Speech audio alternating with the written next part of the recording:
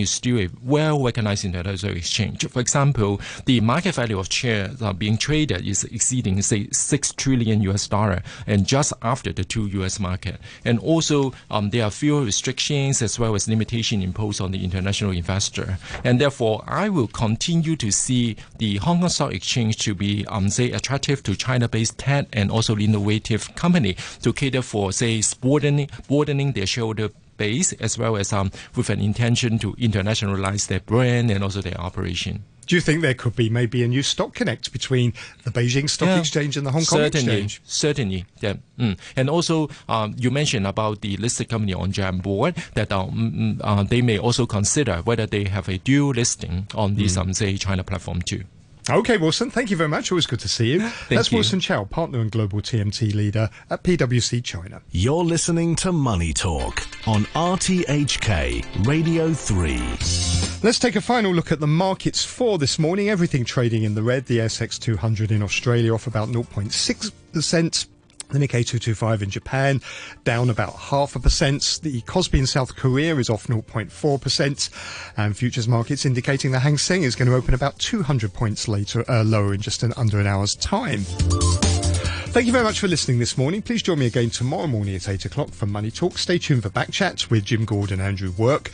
The weather forecast, mainly fine and very hot. There's a maximum temperature of around 34 degrees. The very hot weather warning is in force. The outlook, squally thunderstorms tomorrow, sunny intervals and thunderstorms over the weekend. 29 degrees right now, 73% relative humidity. Coming up to 8:32, here's Barry O'Rourke with the half-hour news. An artist and architect says it'll be a challenge to open a contemporary arts museum in the midst of a pandemic which has badly crippled the tourist sector.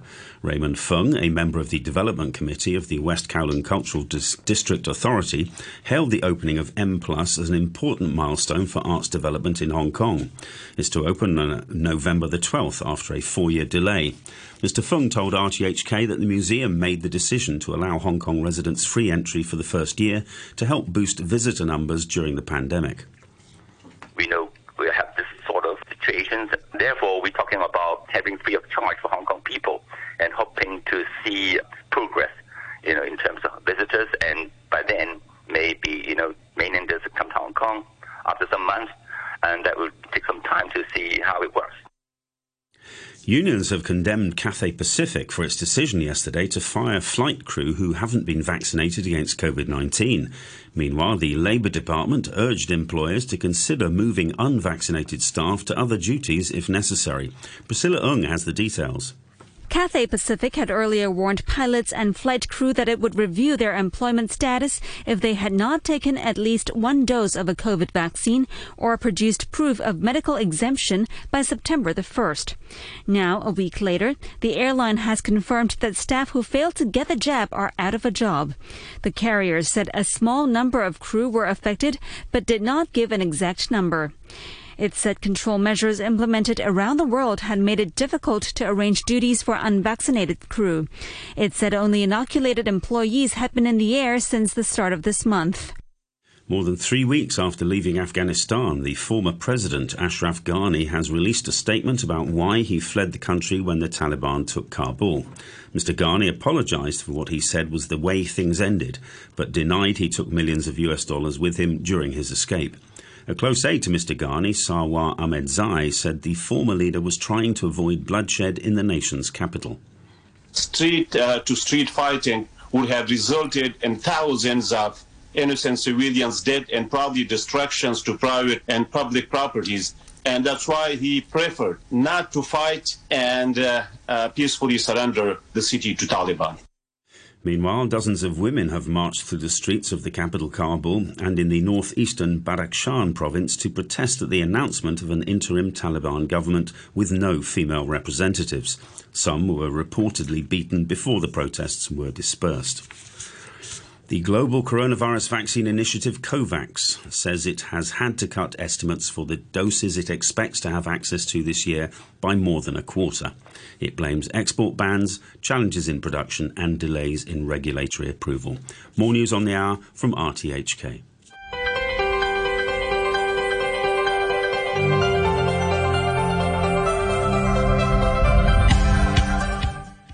Good morning and welcome to Backchat. I'm Jim Gould. Your co-host today is Andrew Work. Good morning, Andrew. Good morning, Jim. This morning we're talking about the Qianhai Economic Cooperation Zone, and later on in the second half of the programme we'll be discussing the opening of Hong Kong's third runway at the airport, which is due next year. On today's programme, the main topic, the Qianhai Economic Cooperation Zone. In Shenzhen, it will see its size increase by about 8 times as part of a plan to foster closer business and technology ties with Hong Kong and to help in the development of the Greater Bay Area. The project includes plans to attract universities from Hong Kong, Macau and overseas to set up branches there, and finance companies will be allowed to provide cross-border services. Business groups have welcomed the potential opportunities and benefits, but say the governments on the two sides need to work out a number of arrangements. You can let us know your thoughts. You can leave a message on our Facebook page, Backchat on RTHK Radio 3. Email us at backchat@rthk.hk or give us a call on 233 88 266. And this morning we have with us in our Admiralty studio Frederik Gollob, who's the chairman of the European Chamber of Commerce in Hong Kong. Also on the line, Witman Hung, Principal Liaison Officer for Hong Kong at the Shenzhen Qianhai Authority and National People's Congress Deputy. Perhaps if we could start with you, Witman Hung. Good morning to you. Good morning. So this sounds very promising on the surface. What are the main opportunities going to be for Hong Kong businesses? If we read this document, it actually says deepen reform and opening up. And my reading is deepen reform and wider open up. Basically, what we're doing is to allow more Hong Kong professionals as well as the finance sector to come into Shanghai, as some of these used to be, they'll still be regulated, but there will be more openings. Just like what you just mentioned, allowing some of the financial institutions and insurance companies to come in to help Chinese companies going out, as well as they will be loosening some of the restrictions on Hong Kong professionals working in the zone. Is that the main detail? Because most of the news reports don't give a lot of detail. It seems very high level and more kind of broad philosophy. It is quite broad and high level because this is a document from the Central Committee of the Communist Party of China and the State Council. So at that level, they don't list out all the details. I mean, the details need to be ironed out by the local Shenzhen government, the Qianhai Authority, as well as potentially some arrangement with the SAR government. But when you say deepening reform and wider opening up, any examples of what you might expect to see? A small example, for example, we have been cooperating with the Development Bureau of Hong Kong government on recognizing the professional, qualifications of all professionals in the building and construction industry, such as engineers, architects, and surveyors. We started this in 2015. At that time, it was only about projects that's owned by Hong Kong developers. But then further, we found that because there's actually no such a term as surveyor in China, I mean, the professional qualification is a bit different. So we created a matching table last year so that we know that by calling somebody quantitative surveyor in Hong Kong, they would be called as a quantitative pricing engineer in China.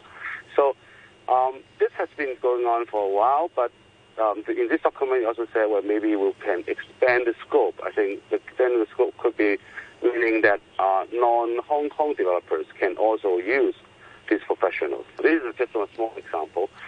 There will be there's another dimension is to allow Hong Kong lawyers to act as expert witnesses experts in the courts of Shanghai to explain Hong Kong laws.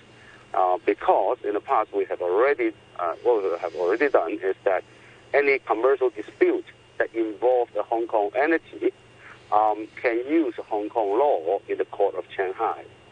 So these are just two examples. So all these need to be specified in particular areas.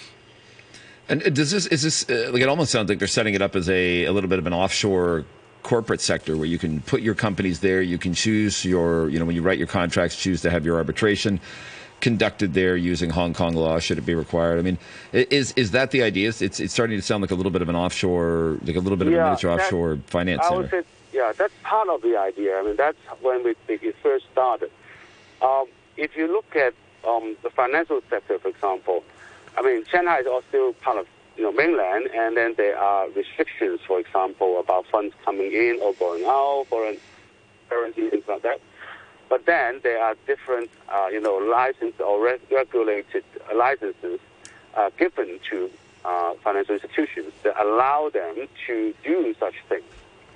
That's what we call qualified foreign limited partnership, QFLP, and qualified domestic investment enterprise, QEIE, which is money coming out and money going in. They still be regulated, but then at least you have a tunnel, and that that's already in the past what we would have done. But what this new document said is they are considering of awarding licenses to qualified companies to do cross-border stocks and securities investment. Okay. Frederik Gollob, Chair of the European Chamber of Commerce, good morning to you. Good morning. Thanks for having me. So what are your members saying about the expansion of the Qianhai zone, and what opportunities do they think may be there? Well, I think in general this is an example of making the Greater Bay Area happen.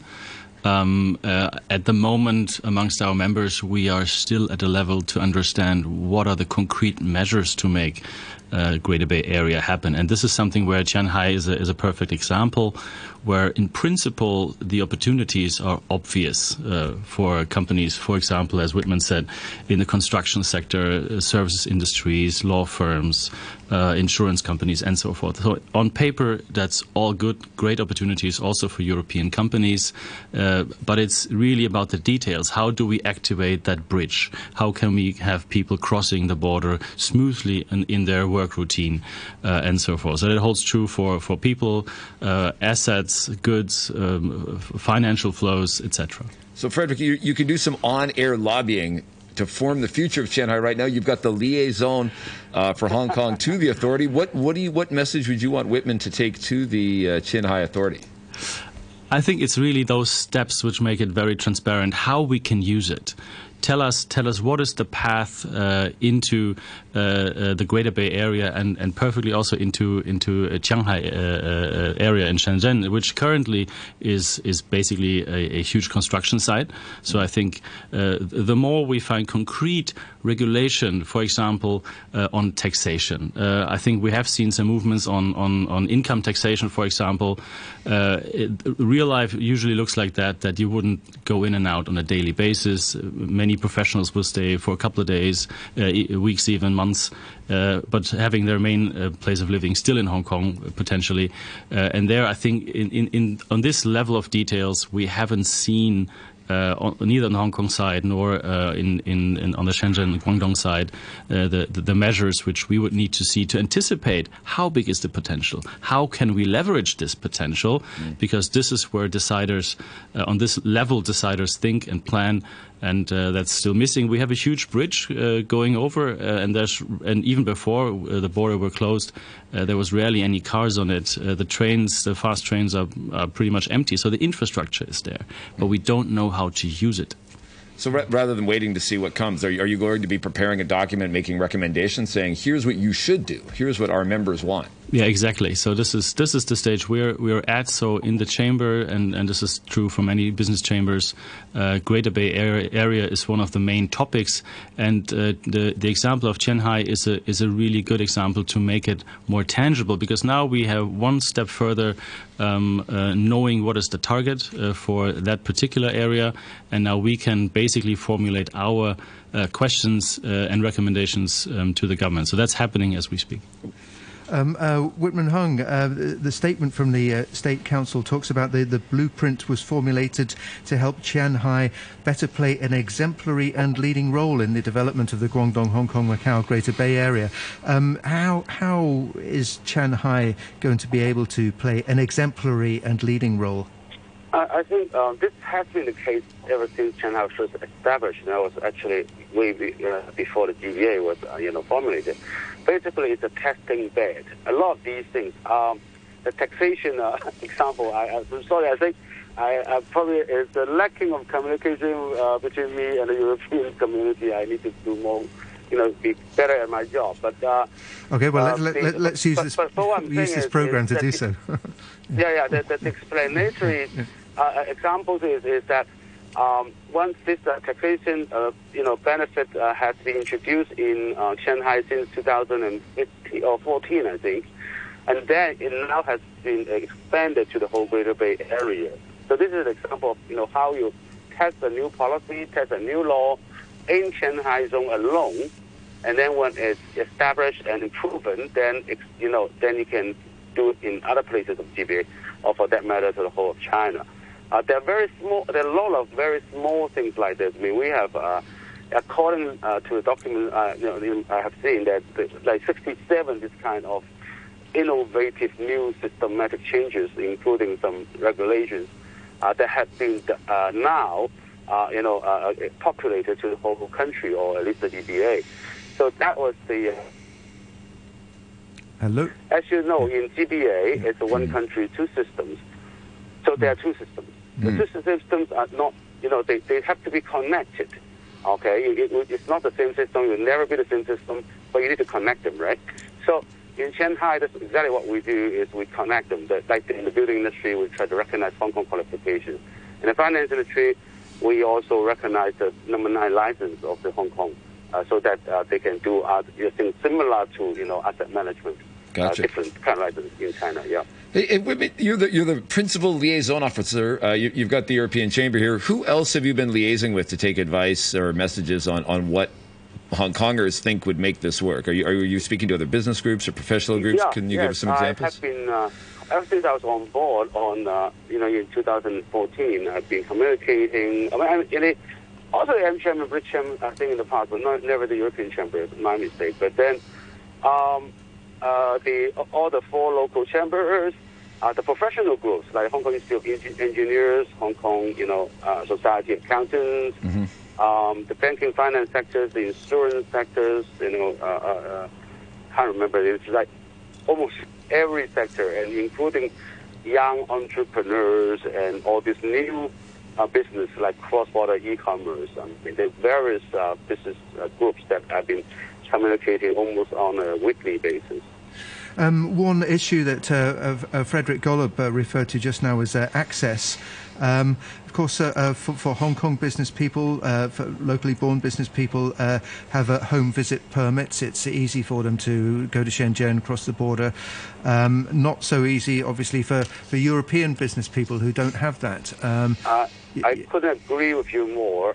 In my other capacity, which is the MPC deputy, I have actually written twice, and this year particularly, a proposal to the central government. Because actually, as you know, crossing border, the immigration, the responsibility is not controlled by the local government. So I've written to the central government that they should issue a travel card for the non-Chinese residents in Hong Kong. I actually got a formal reply from the Ministry of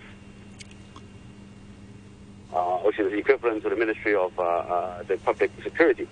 They call me up and write me. Sorry, Witman Hung, you're breaking up slightly. I think we've temporarily lost you. And perhaps if we get you back, you can continue explaining that. But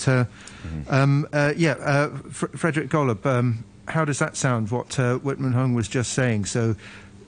Moves are being made anyway to try to get some, better access for European business people. Yeah, I would have loved to hear his answer on what the reply was, because I think such a travel card for non-Chinese travelers who are not able to go easily across the border on a daily, weekly, whatever basis.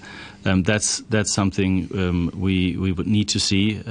How can we make it as easy as possible to go in and out Greater Bay Area from both ends, actually, to make it happen? How can we benefit still from a great airport, which is massively expanding, which is great, which we really welcome as a business community, but how can we make use of that in the light of Greater Bay Area? And therefore, those measures, how can cars move freely in and out without those number plate restrictions?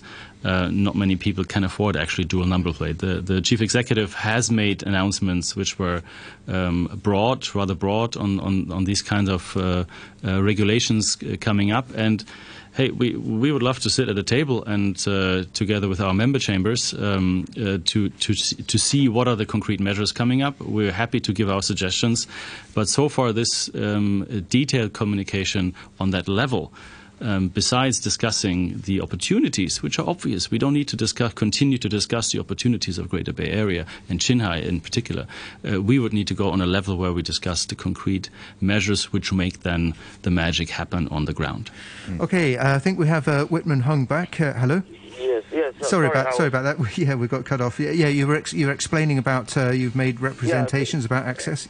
Yeah, and then the ministry has replied to me that under the current law, they can't do that. They suggest that I should, as an NPC delegate, talk to higher bodies to change the law. But in the meantime, what they're saying is that they're being more lenient in giving out, visas, and like the number of years, instead of giving it 6 months, they were giving out 3 years or 5 years visas for frequent travelers in the Greater Bay Area, and that's what they would be doing. I just the other mentioning about this what we call single way traveling of Hong Kong cars without the number plate through the bridge. I was the first proposer of this actually a few years back. From my understanding, that it's already been agreed that it can be done. The Guangdong province they welcome this.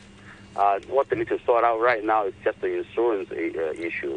Insurance covering all three areas, including Macau and China and Hong Kong. And once they sort that out, this should be launched. Okay. Well, we're also joined by Ho Lok Sang, who's the director of the Pan Siu Tong Shanghai Hong Kong Economic Policy Research Institute at Lingnan University. Good morning to you. Good morning. So how significant do you see this development, this huge expansion of the Qianhai Economic Cooperation Zone? Well, I think this is fantastic. First of all, the Qianhai project is, in my mind, it's a very bold experiment to introduce Hong Kong ways and institutions onto the mainland. And they just tried it out in a very small plot, and now they're expanding it.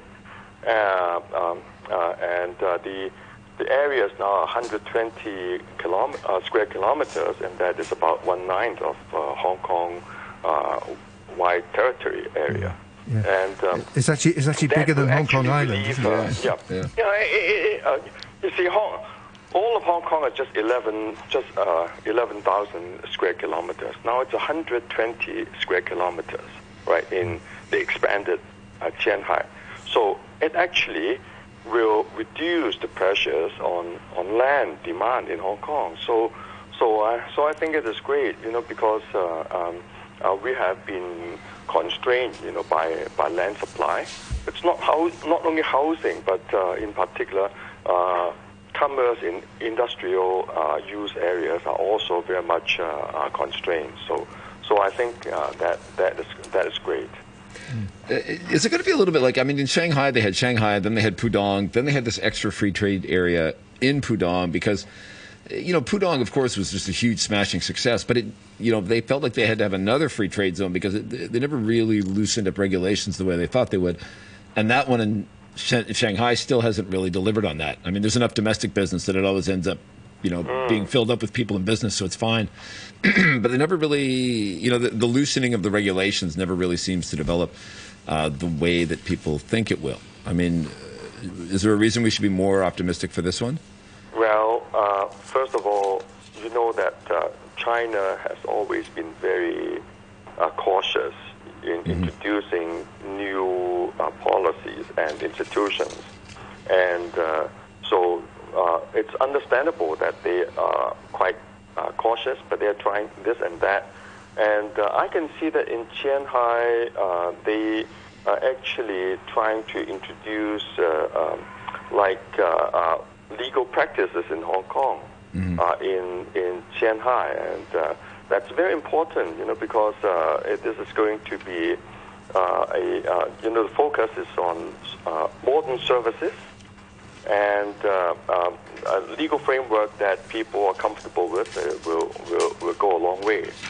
How about currency controls? Do any of you, whether it's Witman or Frederik, do you have any kind of an idea if currency controls are going to be more like Hong Kong or more like China? Because if companies are deciding whether or not to establish a company there for legal reasons, because they like the legal system a little better, are they still going to feel comfortable that they can move their money in and out at will? I mean, do we have any indication on that yet? I haven't seen anything to that effect, though. No? Witman? How about Witman Hung? Headed out? Or Frederik? Witman was just with us until until he has 10, gone. until Okay. 10 to 9. Yeah, Yeah. Whitman is not here. Yeah, I have no idea about that. But as far as I can see, the RMB is becoming more and more convertible in many ways. So I think the concern about, the central government is very much aware of that problem and will seek to alleviate the problem. Yeah. I'm pretty confident about that. Frederik, is that going to go on your list of recommendations? Well, it is, and it's something. I mean, I've seen it over the recent days, also in many coverage, that this is an issue which has been identified, and that's the same for our community, and that will be one of the issues on the list, certainly. Okay, yeah, because currency in the movement, of course, is big for companies. Ho-Lak Sang, what else are you anticipating outside of the professional realm? What other advances can we expect? Well, they are focusing on actually two things, and both are innovation. One is what they call systematic innovation or institutional innovation. So they're introducing Hong Kong ways of Hong Kong-style institutions onto Qianhai. That's number one. Second part is innovations in other kinds of technology, including like blockchain and the application of blockchain and other AI and so on. So they are doing it both on the what I call soft infrastructure part, which has to do with institutions, and the more hardcore technological innovations too. So they are trying to encourage more innovative firms to go to Qianhai, and many of them are originally based in Hong Kong. You see, Hong Kong is not short of talents for innovations. They have fantastic achievements so far. Frederik Gollob, are there any hurdles in doing this kind of cross-border business in terms of dealing in different currencies, different tax regimes, and so on? Certainly. So we have two systems, obviously, and in order to fully activate, we need to know how we can, from a regulatory perspective, bring those two systems in congruence so that we can work with this smoothly. And taxation, I mentioned, that is a big issue. Movement of capital, currency issues, all the things, movement of people. We're working in two different legal systems as well. You can say, on the one hand side, this is a massive opportunity for Hong Kong-based law firms, which it definitely is. On the other hand, it's a higher complexity for companies who would like to work on both ends. And certainly, we're not starting here from zero. We have many companies who already work on both sides of the border, and we see the huge potential. And if we manage to go down a route, whereas we find common regulations on important issues such as taxation and so forth, then I think we can really unleash the potential of Greater Bay Area for the benefit of Hong Kong companies, for the benefit of international companies, European companies, and the mainland China as well. Okay, great. Well, stay with us. We've got to take a short break for the news at 9 o'clock. We're talking about the Qianhai Economic Cooperation Zone. A quick look at the weather. Mainly fine, very hot with a top temperature of around 34 degrees. Isolated showers. hours. The outlook is for squally thunderstorms tomorrow and sunny intervals and thunderstorms over the weekend. And welcome back to Backchat with Andrew Work and me, Jim Gould. And this morning we're talking about the expansion of the Qianhai Economic Cooperation Zone and what opportunities there may be there for Hong Kong businesses. Before we return to our guests, well, actually, this is from Facebook. Henry's left a message on our Facebook saying, as a layman, I found the announcement of Qianhai and Heng Chin plans signal a faster development pace of the Greater Bay Area, given the success of the NSL facilitating more efficient governance, and mainland high-level officials repeatedly saying that if Hong Kong misses this opportunity, who knows if there are similar opportunities in future, and that even slow progress means falling behind. We must seriously grasp the opportunities in the plan. The plan has set out goals for 2025 and 2035, and when one sees how China accomplishes the goals it sets for various milestone dates in the past, I would say one should expect rigorous advancement and integration going forward. I expect mainland would provide the driving force more than Hong Kong. Mainland is renowned for boldness and excellent implementation. Of course, there are many nitty-gritty things to sort out, differences in law, procedures, etc. I guess as the GBA advances, there would be more bolder integration plans in future. The State Bureau has bold plans for GBA to surpass Tokyo Bay and San Francisco Bay. Thank you to Henry. We have with us Frederik Gollob, the chairman of the European Chamber of Commerce, and now also on the line, Tarek Dennison, wealth manager at GFM Asset Management. Tarek Dennison, good morning to you. Good morning, Jim. What opportunities do you see in the expansion of the Qianhai zone for your area of industry? Well, I can speak for financial services. I mean, I'm a Type 9 licensed fund manager here in Hong Kong, and for years we've actually been looking at what forms of integration we can actually see, feel, touch, and use, rather than just see as opportunity. We don't want it to be one of these opportunities that's always announced and always talked about and we can never actually implement. But the tangible examples of opportunity that I've already seen play out for the past several years has been Stock Connect and then later Bond Connect. You probably remember 2014, we fund companies in Hong Kong have been able to buy Shanghai-listed A shares with no QFII quota since 2016. Shenzhen-listed A shares with no QFII quota. Bond Connect largely opened up the bond market to us. And the thing we're all talking about now and all waiting for details on is Wealth Connect, which is the ability to create funds that will be able to go sell to mainland clients in renminbi and convert and invest offshore and vice versa as well. We've also been talking about things like ETF Connect and so forth. Now, in terms of the list of features we're looking for in Qianhai, a lot of what we've heard is the ability to go and set up an office there and run using our Hong Kong license without having to get a fresh new CSRC license. I don't know if you quite call that like a limited sandbox or a limited license, a limited halfway point. But in many ways, it's kind of an extension of what Hong Kong always is. I mean, Hong Kong, is China. It's in China, but it has privileges of being a slightly different system with lower taxes, easier immigration, convertible currency, and so forth. So I think the optimists of us in the business are looking for a best of both worlds expansion. As mentioned earlier, an area that was a quarter of the size of Hong Kong Island, now becoming double the size of Hong Kong Island.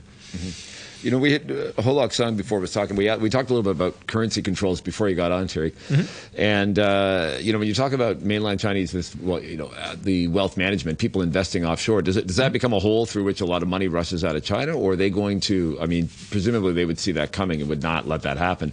I mean, how do they regulate that flow of currency if they're going to make it a really valuable opportunity for mainlanders to invest outside of China through Qianhai?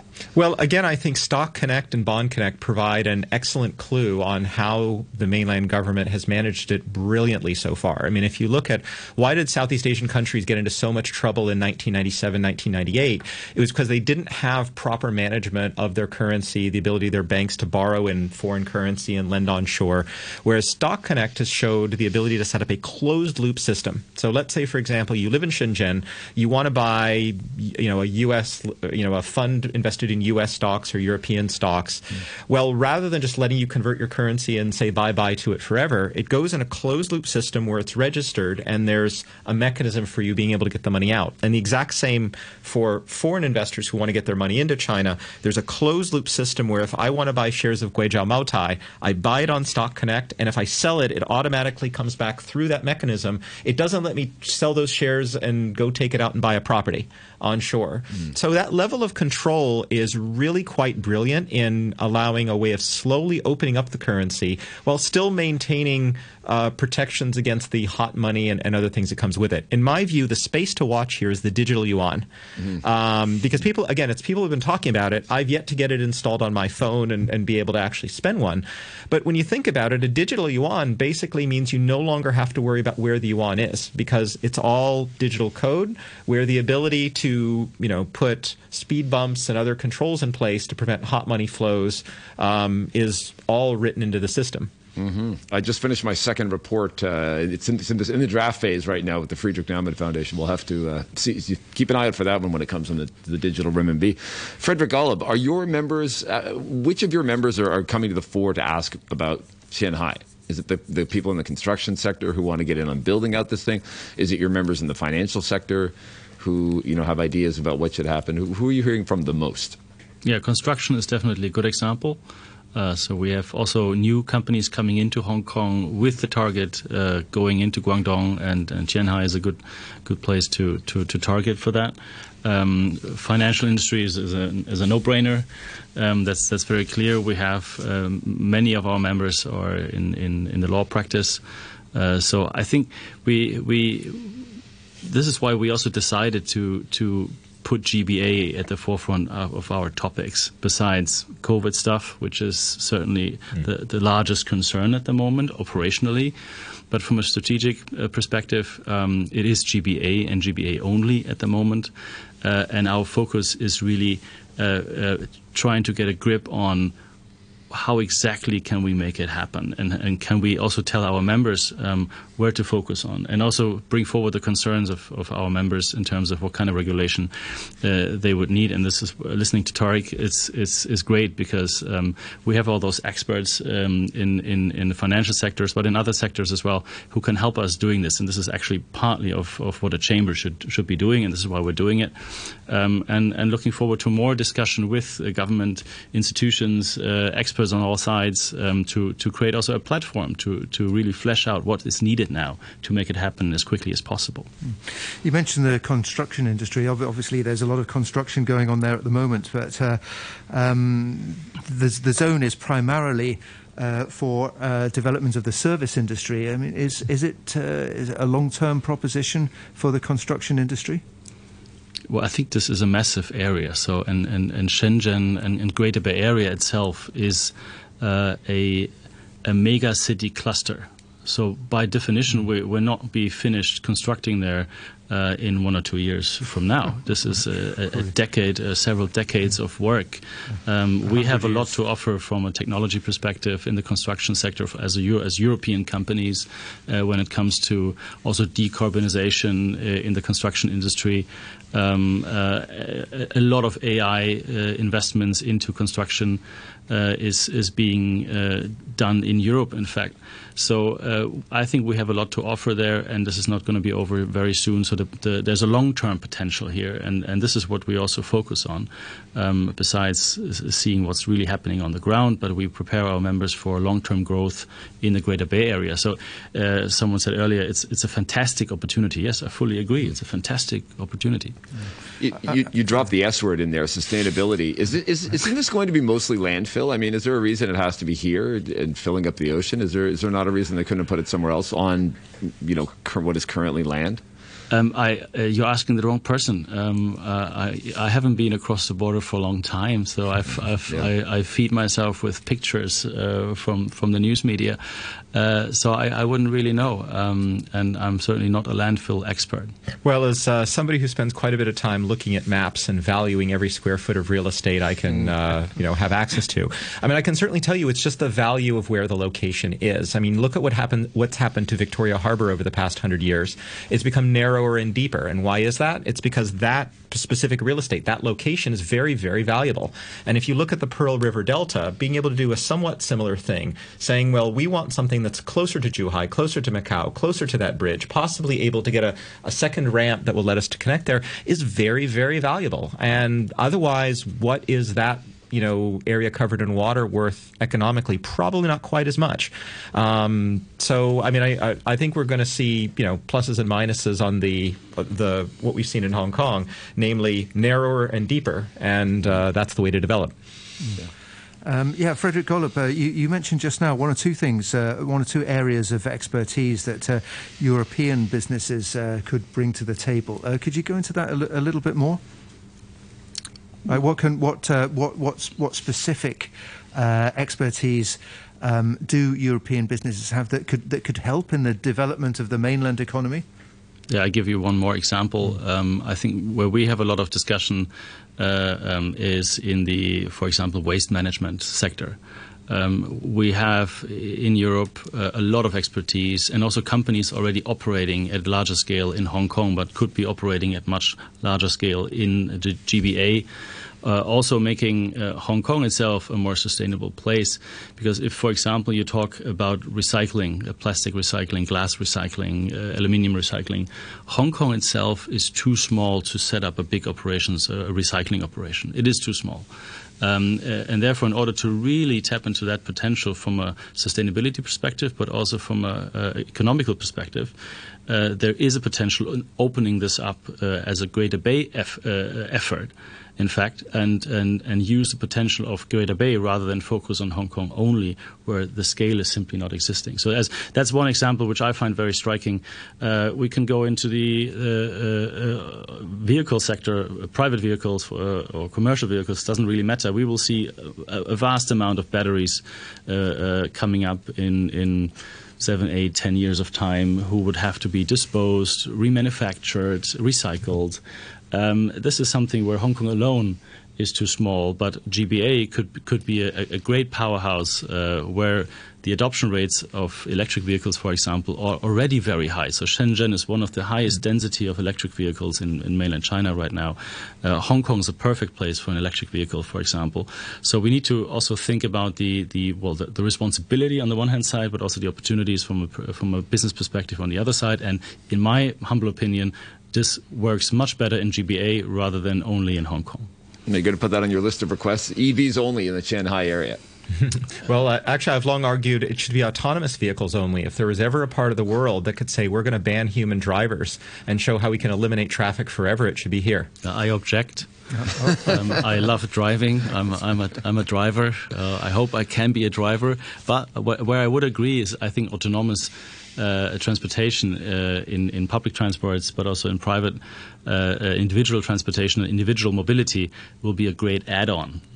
But I would love to take my car out for a nice drive. So maybe just for Qianhai for now, so you can still drive in Hong Kong. Okay, that's fine. Yeah. He'll always have scenic places to drive, but I don't like him. I don't like sitting in traffic. So take that part away and then go let me drive somewhere scenic on a ridge. I'll take that. So agreed. Gotcha. Taken. Yeah, okay. We can start to see this Qianhai come together now. I'm starting to see a plan come together. Tarek Dennison, we've seen extraordinary development in Shenzhen as a whole over the past few decades. Any lessons for Hong Kong there? I mean, it's hard to say because even though they're, right across the border from each other, it really is apples and oranges. I mean, the international stereotype is that Hong Kong is the software and Shenzhen is the hardware. Shenzhen was able to take advantage of, much, much lower wages and the ability to build factories. And it's basically come to the place where all of our smartphones and air conditioners or everything are all going to be manufactured. And the accountants who are counting all the beans are going to sit on this side of the border. Now, I think what we have to look forward to longer term is just greater and greater integration because we've already seen mainland manufacturing move way up the value chain to a point where wages there are no longer low. A lot of that is now getting shifted to Vietnam, Bangladesh, and other places. And there are lots of very smart people up there with PhDs who either want to be accountants or, nuclear engineers and other things and develop the next wave of batteries that haven't even been developed in Europe or the U.S. Yeah, that's a good point. I mean, if you think about the size of the mainland population and people with PhDs, I mean, Hong Kong is just dwarfed by that, isn't it? I mean, are we going to be able to compete on a level playing field going forward?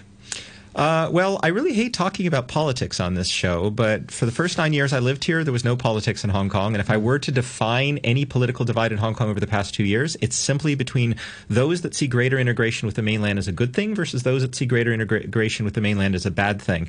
If your job is sitting in Hong Kong and pushing paper around and really relying on the old system to kind of keep things gummed up, the greater integration is not really good for you. If, on the other hand, you're fully plugged into the new digital world, into robotics, into electronic payments and so on, I would much rather have a market of 80 million than a market of 7 million. So it really just depends on where you make your money and what side of it your bread is buttered on. Yeah. Frederik Gollob, are your members now looking, well, I mean, you said before, the potential of the Greater Bay Area is there. It's huge. Are most of your members thinking that way? Are they thinking beyond the borders of Hong Kong? Most members think beyond the borders of Hong Kong. Most of our members have either an APAC business or a mainland China-focused business. A few members have a Hong Kong-only business, so generating all their revenues from Hong Kong only, but that's, I would say, is a minority of our members. So really, the vast majority of our members have not only an open eye and open ears outside of Hong Kong, but also actually in P&L, which is being driven from international trade, China trade, APEC trade, and so forth.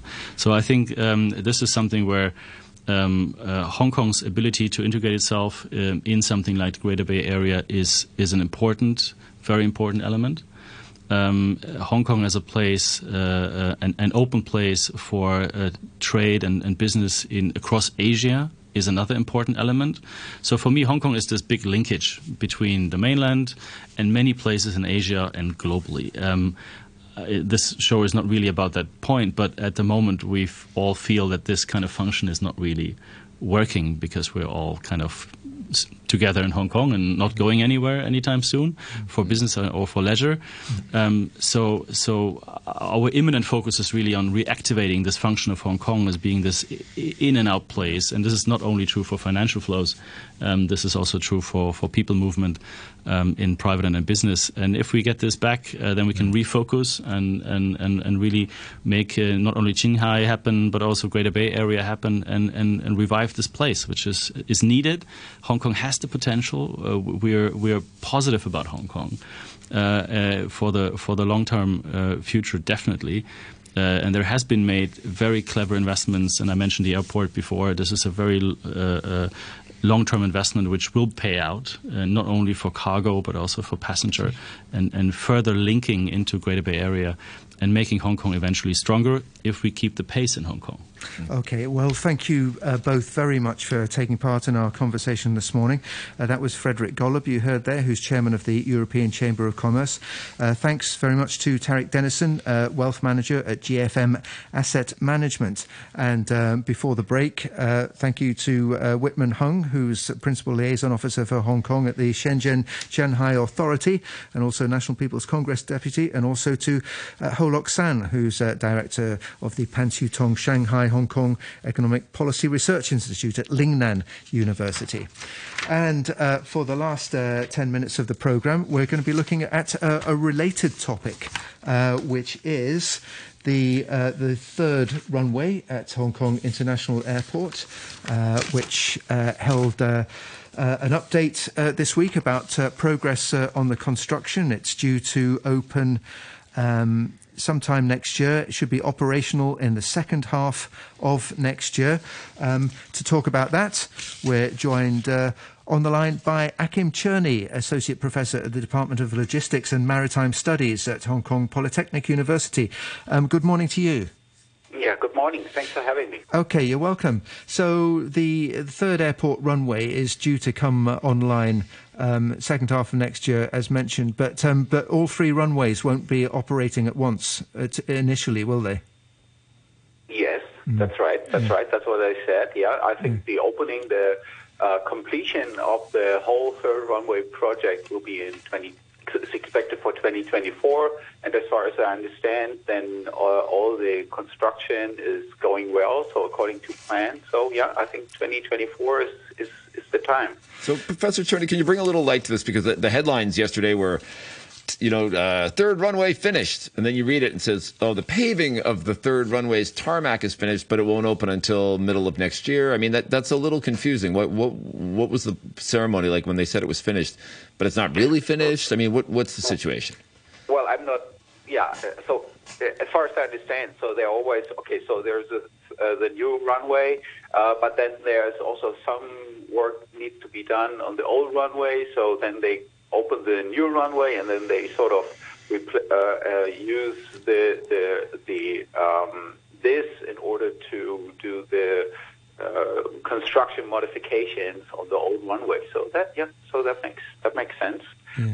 Yeah. I think the north runway is going to be redeveloped it'll be the middle runway. By the time that all three are in operation by 2024.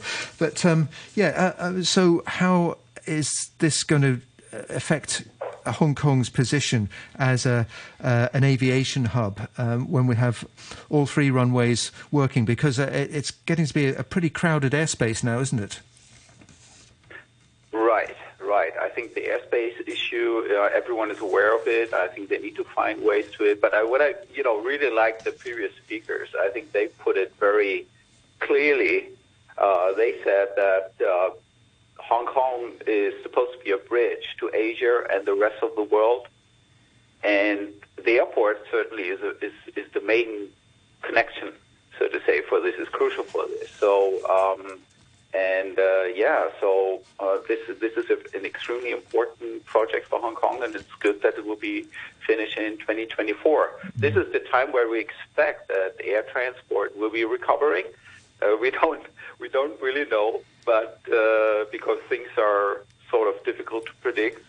But I think this is actually, in terms of timing, that is something that I find very interesting. In terms of timing, actually, the timing of the pandemic, if you look for the bright side, so to say, isn't so bad. If it would have been started in 2024, that would have been the much bigger disaster. It's a disaster right now, but the very fact that we hope that it will be that we will overcome the issue by 2024, and this is also the time that the airport will be finishing this construction work. And be fully functional, so to say. I think that is this is interesting and sort of some coincidence, which is in favor of Hong Kong in this sense. So the timing could be good. Yeah. And I mean, this is kind of a business for business sake, isn't it? I mean, like people from Hong Kong prior to COVID, I mean, people in Hong Kong weren't having trouble getting in and out of Hong Kong or going places, right? It's just, is the idea just to grow the airport, just to have it as a generator of economic activity? Yeah. People usually, they don't travel for the sake of traveling, right? That means you do it either very often in Hong Kong, of course, for business reasons, but then also leisure reasons. I mean, Hong Kong is a prime tourist destination, so for the airport is crucial for Hong Kong. Yeah, but I mean, economy. Our economy was not being restrained, or people weren't being unable to take holidays or travel for business at the previous capacity of the airport. That's not quite accurate, I would say. Yeah. You see, I don't want to be too technical, but airlines cannot simply fly to Hong Kong. They cannot say, for instance, Turkish Airlines. Yeah. They say, we have our customers, and we have passengers, and we know that there is a lot of demand from Istanbul to Hong Kong, and therefore we want to schedule more flights. But they cannot. Why? Of course, pre-COVID. So why not? Sure. And this is because of the two runways. They can handle a certain number of flights. Altogether, I think the two-runway system, they had more than 400,000 flights per year. And this is about the amount of flights that they can handle. Now, if Turkish Airlines thinks, we want to add another flight, they won't be allowed to do so because there are such a thing as called sort of airport slots. You can sort of think about it as a permission to use the infrastructure of the airport. And because the capacity is limited, the number of those available permissions is also limited. So why do you do this? Well, because otherwise, if you don't have these number of permissions, if every airline, Turkish airline would be just saying, "Oh, we are flying to Hong Kong no matter what," and if Hong Kong wouldn't care in this situation, this would create a lot of congestion. So you would have a lot of aircraft flying in the air, long delays, which is costly, inconvenient for passengers and for the airline. So, and then this is the reason why many airports, a lot of the biggest airports in the world, are sort of having this kind of systems that they limit the access of airlines to the airport if they have capacity issues, which was the case for Hong Kong pre-pandemic. Do we have the gates at the airport, or the gate capacity to match the new capacity that we will have when we have all three runways at full bore? Or are we going to have people? Are we going to have buses pulling up to airplanes on the tarmac and people having to get on the bus, kind of zip in and out of the gate? I trust that the whole project is that Hong Kong International Airport, the people are very capable, so to say, and they understand we do not only need a runway, we need people mover, we need terminal capacity, we need new parkings for aircraft, and so on and so forth. So yes, I believe that this is sort of well taken care of. Yeah, I think there's a major redevelopment of Terminal 2 going on as well, isn't there? So yeah. There are actually 8 airports in the Pearl River Delta region. 6 more are being planned. Do you think Hong Kong will be able to maintain its status as a top aviation hub? Yeah, this is always an issue. Lots of my students are sort of worried. They say, we have the Greater Bay Area and Guangzhou and Shenzhen and so on and so forth. But then also one of the previous speakers said, this is the population of 80 million people we're talking about in the Greater Bay Area. Now, how can you think that you can serve the whole population with only one big international airport? It's just not making sense. So, so there will be bigger airports, as there will be other airports that are also big and having international traffic in the Greater Bay Area and the mainland. And, but there is so much demand. So still, Hong Kong will have its place as an international hub, and so I think I'm not too worried about that. There's a lot of demand, there's more capacity coming, but the issue is if you have a lot of capacity and no demand, then of course you fight hard for the passengers, for the cargo, and so on and so forth. But there's a lot of demand, and not now, of course. But once the pandemic we will know how to handle it better, then I think this is not a concern that I would have. Okay, well, thanks very much for joining us on the programme this morning. Akim Cherney there, Associate Professor at the Department of Logistics and Maritime Studies at Hong Kong Polytechnic University. Okay, thank you very much to our listeners, and thanks to you, Andrew. My pleasure. Okay, and just before we go to the news summary and morning brew, a quick look at the weather. It's going to be mainly fine and hot with a top temperature around 34 degrees. Isolated showers and thunderstorms later, light to moderate east to northeasterly winds. The outlook, there will be thunderstorms tomorrow, sunny intervals and more thunderstorms over the weekend. It's currently 30 degrees, humidity 67%, and the very hot weather warning is in effect. The Labour Department will hold a large-scale job expo under the theme Building a Multicultural Workplace at Southhorn Stadium in Wan Chai on September 14th and 15th. More than 40 employers will offer a wide range of job vacancies and accept applications on the spot. Please visit the Labour Department website at www.jobs.gov.hk or call 2153-3982 for details. The news summary with Vicky Wong. An artist and architect says it will be a challenge to open a contemporary arts museum in the midst of a pandemic, which has a badly crippled tourist sector. A respiratory medical expert says exchanging COVID exposure records is one of the things mainland and local authorities have to work on before both sides can lift border restrictions. And more than 3 weeks after leaving Afghanistan, the former President Ashraf Ghani has released a statement about why he fled the country when the Taliban took Kabul. I'll have more on these stories at 10 o'clock. Thanks, Vicky.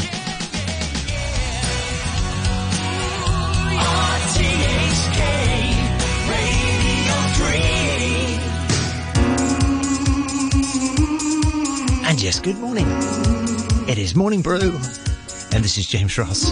In for the day for Phil. 3.5 hours of music and chat is up-and-coming.